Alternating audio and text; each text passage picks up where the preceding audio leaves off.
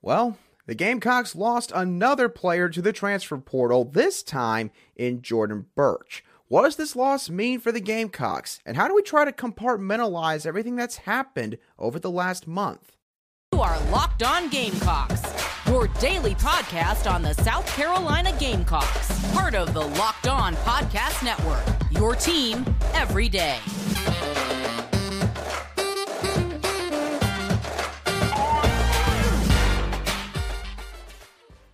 Today's episode is brought to you by BetOnline. BetOnline has you covered this season with more props, odds, and lines than ever before.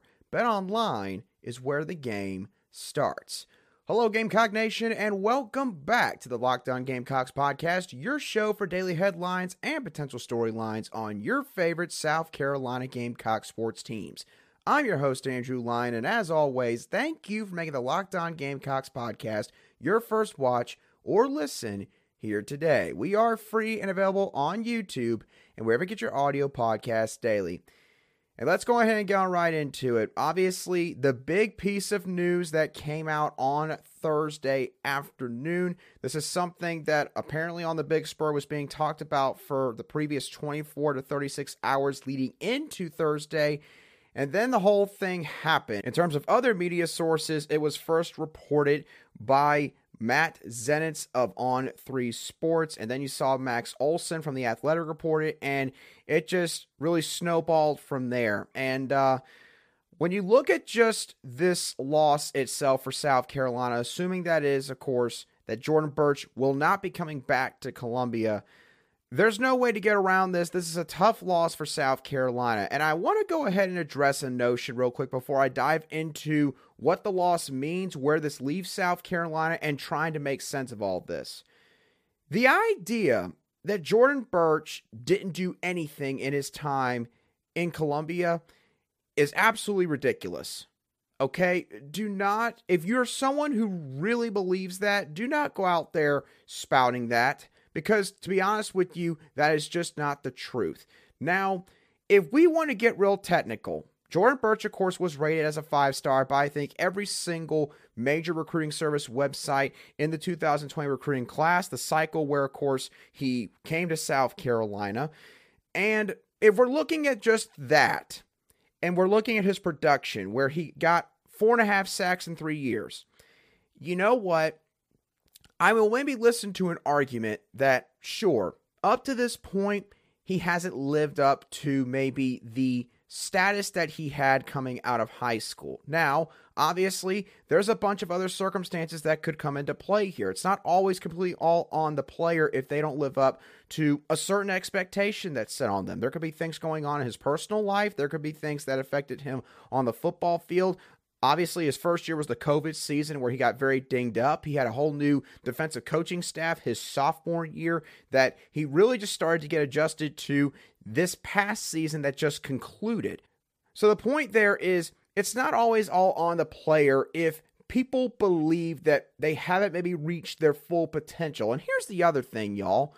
Jordan Burch brought some really good stuff to the defensive end position at South Carolina. First of all, there was nobody on this defensive line the last couple of years that could move like Jordan Burch could. Nobody. Jordan Burch weighs like 275, 280. Guess what? He can probably run like a 4.5 40-yard dash. How many other guys out there can do something like that? Probably just a handful. You could probably count on one hand. He also did a lot to affect the quarterback. This was extremely evident in South Carolina's last game, ironically enough, the Gator Bowl against the Notre Dame Fighting Irish, where Jordan Burch was a menace in the backfield for Notre Dame all game long. And that was in a game where he rarely got subbed out. In the fourth quarter, Jordan Burch was just gassed because he had been out there for so many plays and was giving, of course, 100% effort on those plays. And the thing is, again, you're going to look at 4.5 sacks in 3 years, and some of you are going to sit there and say, well, he didn't do a whole lot. Sack numbers don't tell the whole story anymore in football. We talked about this before. Pressures and hurries are just as important, if not more important now, because the way offenses are predicated, it's all about getting the ball out fast. So, again, yes, 4.5 sacks, probably not what people wanted, but it doesn't tell the whole story, is my bottom line with that talking point. Now, where does this leave South Carolina's defensive line as a whole, and specifically the edge defensive end position? Well, up to this point now, South Carolina has lost 5 defensive linemen since the end of the regular season back in 2022. Feels weird saying that. Zach Pickens moving on to the NFL. Gilbert Edmond entered the transfer portal, likely not coming back. Hot Rod Fitton entered the transfer portal, likely not coming back. Jordan Burch now has entered the transfer portal. You can never say never, but probably not coming back if he's entering the portal in the first place, let's just be honest. And MJ Webb has exhausted all of his eligibility. At this point, something else crazy could happen. Let's just, be honest here. There's been so much that's happened the last month that maybe we don't know when this is going to be over. But I would imagine you're not going to see another move like this. I would imagine so, at least. Now, what about the edge position specifically? Tyreke Johnson and Brian Thomas Jr., as of right now, are the only 2 that are guaranteed to be on this roster heading into next season. The 2 remaining scholarship players from the 2022 season. You can also throw in Jordan Strachan. And here's the thing. Jordan Strachan, if he's going to come back, needs a medical waiver approved by the NCAA. Now, of course, we would all sit here and think, well, he got hurt in game 2 and tore his ACL, was gone for the rest of the season. He ought to get that 7th year. The NCAA has made some interesting decisions on a lot of different cases in the past. So honestly, you cannot 100% guarantee it's going to happen. It should happen, but we cannot guarantee that. And plus, if Jordan Strachan comes back for next year, it's a torn ACL. And as we've seen with multiple athletes before, usually when a football player comes back from a torn ACL, it takes them a while to get their feet back under them, so to speak. And especially at a position like the edge position, which is so strenuous on those knee joints and ankle joints and basically your whole lower body, because you're trying to essentially springboard at offensive linemen, especially on pass rushing downs, that's going to be hard for Jordan Strachan. It's going to be really difficult. And it should not be expected that he's just going to come right on back and be just as good as he was right before the injury took place. Now, I know that some other people are going to sit here and say, well, Montague Rames and Desmond Umeozulu are going to be in the fold here very soon. They can step right on in and help. Listen, Montague Rames and Desmond Umeozulu are both uber talented players. They absolutely are. I think both of them are going to have really good careers at South Carolina. I think they're a really solid yin and yang in terms of their play style. Desmond Umeozulu brings length, athleticism, and technique as a pass rusher in that edge position. Montague Rames really built, physical, real violent with his hands in the ground game, in rush defense. I think that they're going to complement each other very well when they get their opportunity. Here's the thing. You cannot just expect these guys to step in and start year 1. It is very hard for linemen to go from the high school ranks right into the SEC and start from day 1. There's very few linemen on either side of the ball that are built to make that kind of move in that short of a time frame. Even if they get spring practice to get a head start in a strength conditioning program and really dive into the playbook. Maybe these guys could shock me. Maybe they both could end up starting. I could see one of them starting at this rate. Both of them, I think that's a bit of a stretch. So, again, this is a tough loss for South Carolina, losing Jordan Burch. Do not try to talk yourself out of that. It is. From an experience standpoint, an athleticism standpoint, and a pass rushing standpoint, this is going to hurt the Gamecocks. And they're going to have to really figure out a plan B real quickly, because they can't go into next season with just Montague Rames, Desmond Umeozulu, Tyreke Johnson, Brian Thomas, and maybe Jordan Strachan. You throw in Terrell Dawkins as well, the Gamecocks are going to have 6 guys. But the question is it 6 guys that you really can depend on in terms of depth and in terms of maybe even being starters, at least for 2023? South Carolina's probably going to need to get another defensive end in this group. They're going to probably need to hit the portal, and the issue is it's so late in the game now that at this rate, Shane Beamer and the staff, if they're going to do something like that, they're probably going to have to wait for the portal window after the spring practice period concludes, which I believe would be from May 1st to May 15th for that second transfer portal window. So those are my thoughts in terms of how the loss of Jordan Burch to the transfer portal relates to South Carolina. Now, when looking at everything that's happened the past month, I know that there's a lot of you right now that at this point, you're probably questioning a lot of different things regarding, what you know about college football, the sport that you've maybe loved for years, maybe decades, whether or not South Carolina is going to make it in this new era of college football. Why all this is happening despite South Carolina having such a successful year with everything they accomplished. And we're going to cover some of this, and I'm going to try to really break this whole thing down as best I can in just a few moments right here on Locked On Gamecocks. Today's show is brought to you by our friends over at Built Bar. Now, if you're looking for a new delicious treat, but maybe you don't want all the fat content and maybe a protein bar that's going to have like 280 to 300 calories, basically almost like a meal replacement bar, then I would highly recommend that you try out Built Bar, a protein bar that can help you accomplish your New Year's resolutions this time around, because they're not just healthy, they're extremely enjoyable. They're covered in 100% real chocolate, and they come in flavors like churro, peanut butter brownie, coconut almond, and much, much more. These bars only contain 130 calories, including just 4 grams of sugar and a whopping 17 grams of protein. And now you can get these bars at both Walmart and Sam's Club. If you go to Walmart, go to the pharmacy section and grab yourself a 4-bar box that includes cookies and cream, double chocolate, or coconut puffs. If you go to Sam's Club, you can grab a 13-bar box that includes brownie batter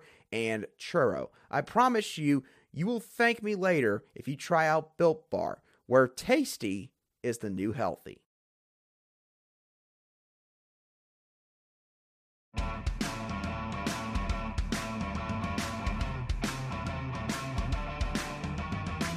Welcome back to this Friday edition of the Locked On Gamecocks podcast, where we cover your South Carolina Gamecocks every single day.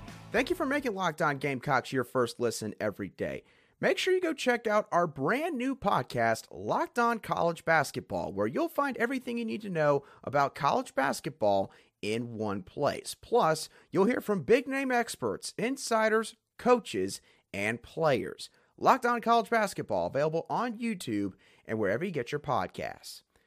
All right, now let's talk about all of the transfer portal madness, honestly, that has happened with South Carolina over the past month or so. And of course, the portal has giveth and the portal has also taketh away regarding South Carolina. There's probably not any other team in college football that has undergone such a whirlwind of transfer portal news and moves that have taken place like it has in Columbia in the months of December and January up to this point. Now I know that when it comes to Jordan Burch making this move from Columbia and, maybe looking at places like, say, an Oregon out west, the first thing people are going to bring up is NIL. I know that at this point, that's what's going to be brought up. And here's the thing.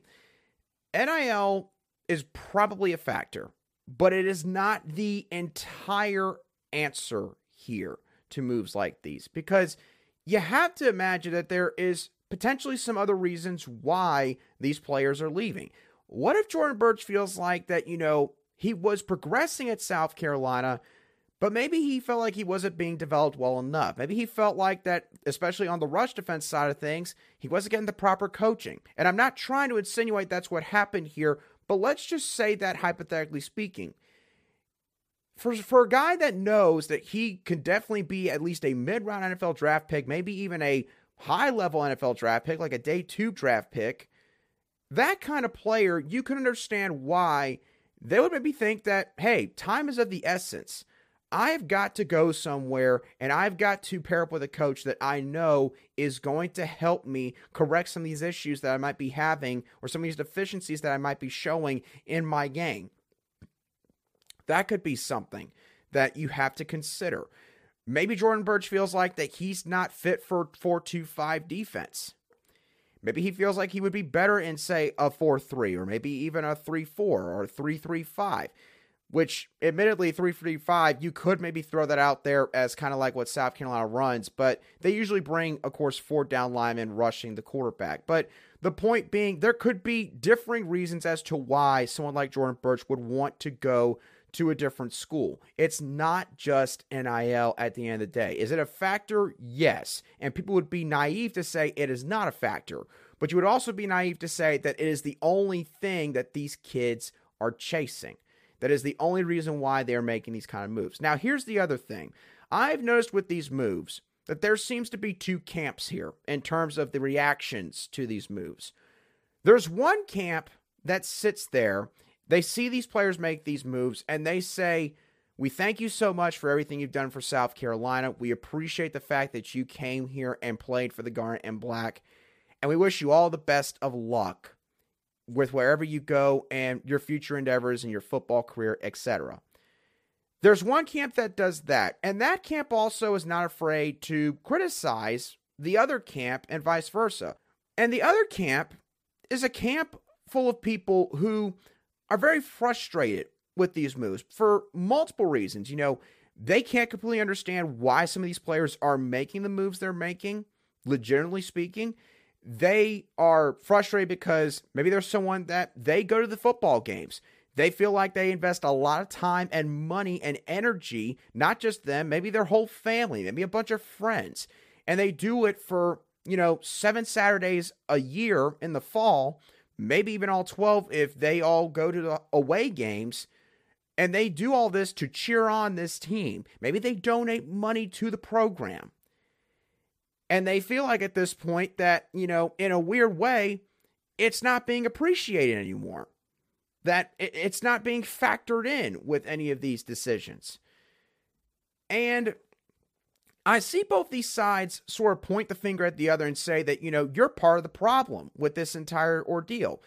And here's the thing. Both reactions can't be fair here. You can be grateful for someone like Jordan Burch who stayed home, stayed here in Columbia, South Carolina, played for the Gamecocks, gave 3 years of his football career to the University of South Carolina, and went out there, gave it everything he had, and had some really good performances, and put on for his home state, for his home city. You can be grateful and appreciative of that and wish him well with wherever he goes. But you can also sit here and have a right to be perplexed and frustrated at the fact that he is from Columbia.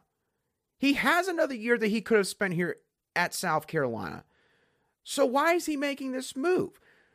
Does he not consider maybe any of the other external factors that he might not have as much control over and his talent can't overcome? There are certain people who will say things like that. And the thing is, you might not agree with it completely, but you can understand where those people are coming from. And if you do nothing but point fingers at the other side, guess what? As a fan base, you're not going to get anywhere. You're not going to progress in trying to figure out, well, what do we need to do to get beyond this? If it is indeed an issue with maybe NIL, maybe, there needs to be more money, which I'm not saying it is. But if you're trying to figure out a solution to this, if you feel like there's a way to control this and slow this down at South Carolina, arguing amongst each other is not going to get you anywhere. That's my main point with that talking point. And the last thing is this.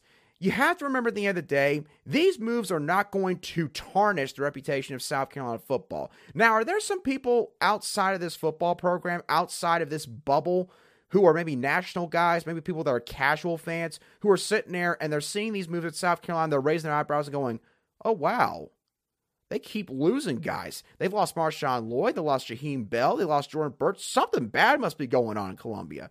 There are people out there that are probably either thinking that or they might be even saying that. Here's what I'm going to say regarding that aspect. You don't need to listen to those people because at the end of the day, to be honest, unless those people are really associated with the school, they came here, they have a family member that, is a fan of the school or program, or they've covered the SEC, covered South Carolina, for the most part, those people's opinions don't matter. They don't. What matters is what's actually happening in the building, what is going on at South Carolina. And Shane Beamer is bringing in one of the best recruiting classes in recent memory here at South Carolina, a class that every recruiting service website loves, especially in the trenches. The Gamecocks are in the game for several high-level recruits in the 2024 class. And they got guys like Spencer Rattler to come to South Carolina. If South Carolina had something bad going on in the building right now, they probably would not be having all these things going for them all at one time. They probably wouldn't. If there was a culture problem, if there was a coaching staff problem, you would probably be seeing a much bigger exodus, because guess what?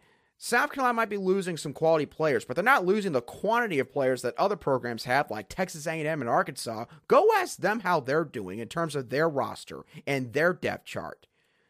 Some coaching staffs are scrambling. South Carolina is very fortunate to where there's really only one spot that they're going to have to scramble for, and that's the edge position. So the point is, again, you cannot let this stuff overshadow the positives. And you have to remember that with everything that's going in the right direction for South Carolina, it's probably not a program problem. It probably isn't. And you can take solace in that, despite how frustrated or how perplexing all of these moves might be to you that has happened here at South Carolina over the last month or so. Okay, now I've talked a lot about football on today's show. I've talked a lot about the transfer portal. Let's divert from football and go look at South Carolina's number 1 ranked women's basketball team, because the Gamecocks took the court last night in the Colonial Life Arena against the Auburn Tigers. And yeah, I get it. Auburn is not necessarily one of the best programs in the SEC. They're certainly not maybe like an LSU or a UConn or an Oregon or teams that could actually challenge South Carolina like legitimately. I understand that. The final score was 94-42, so South Carolina won very comfortably in this game. But the thing is, this game was different, and here's why. South Carolina played a really crisp, efficient basketball game on Thursday night, and I want to get something clear. I'm not trying to say that South Carolina is incapable of having those kind of games, but over the years, especially the last few years, we've seen South Carolina, and what does everyone say about South Carolina? Well, they're going to feed the ball into the paint. They're going to be really physical. They're going to try to own the glass, and they're basically just going to try to hold on to the ball as much as possible, get second chance opportunities, hit occasional outside jumpers just to make you respect them enough, and they'll just pretty much grind it out, and they'll wind up getting the victory at the end of the day because they just are way too stacked in the front court. That's kind of how everyone would describe South Carolina in a nutshell, probably. But against Auburn on Thursday night, South Carolina did not have to do that to win the game. South Carolina did a bevy of different things quite well. They shot over 40% from behind a three-point line. They shot 83% from the free throw line. Like, they made 15 of 18 free throws. There hasn't been a whole lot of games that South Carolina has been able to do something like that. And there was a few main takeaways that I had from this game that I think are going to be quite promising for the Gamecocks if these trends continue on late in the regular season, heading into the SEC women's basketball tournament, and of course, the big one, the dance, the NCAA tournament.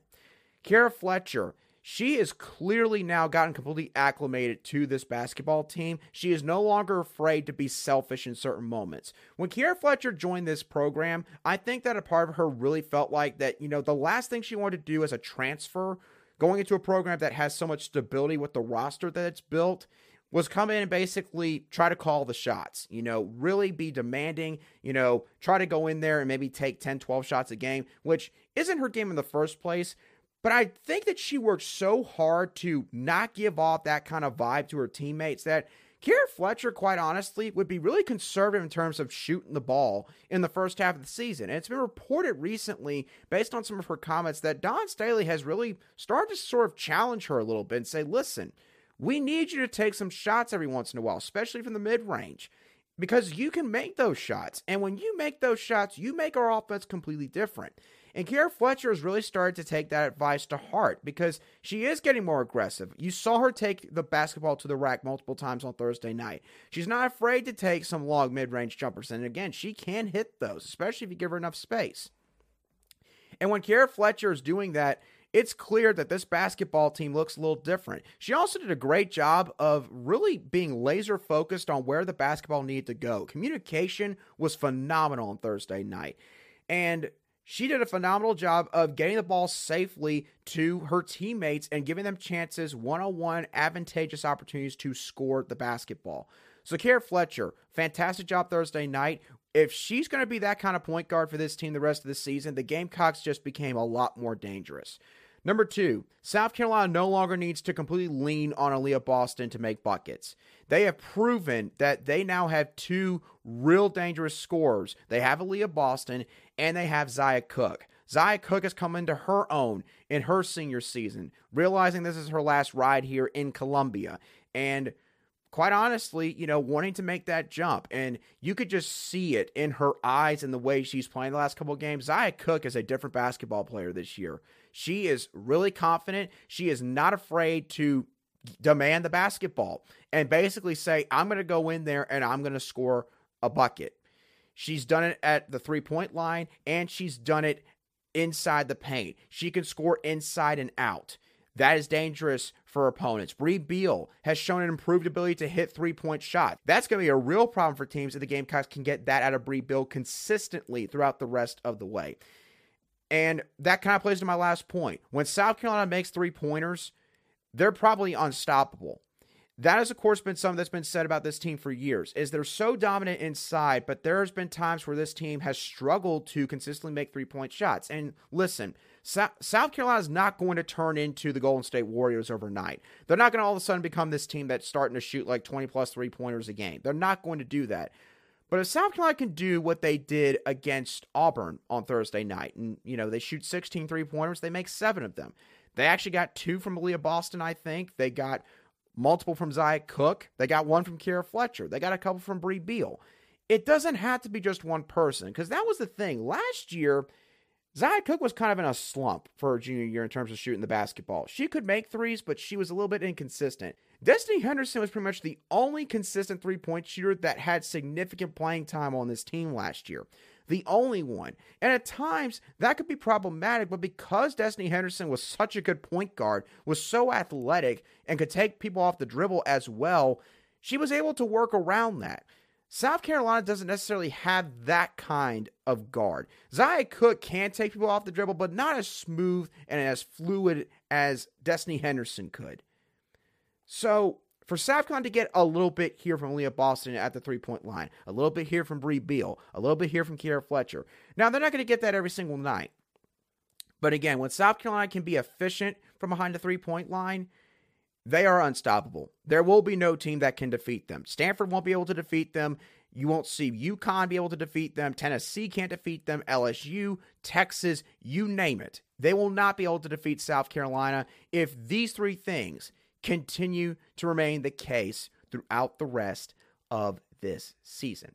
So with that being said, y'all, that's going to do it for today's show of the Locked On Gamecocks podcast. I hope that y'all thoroughly enjoyed today's show, or at least, it helps you feel a little bit better about the Jordan Burch situation. What are your thoughts on the entire scenario that's played out here with Jordan Burch? What are your thoughts on everything that's happened with the transfer portal? I do want to hear what your opinions are on this entire ordeal that's going on at South Carolina. And of course, how do you feel about South Carolina's women's basketball team? What do you think of their performance against Auburn if you watched it last night? Let me know your thoughts down below in the comment section if you're watching today's show on YouTube, or shoot me a direct message at @aline_SC on Twitter. I'll try to respond to any comments or replies you have as quickly as I see them. And once again, don't forget to make Locked On College Basketball your second listen now that you have listened to or watched the Locked On Gamecocks podcast. But once again, that does it for me on today's show.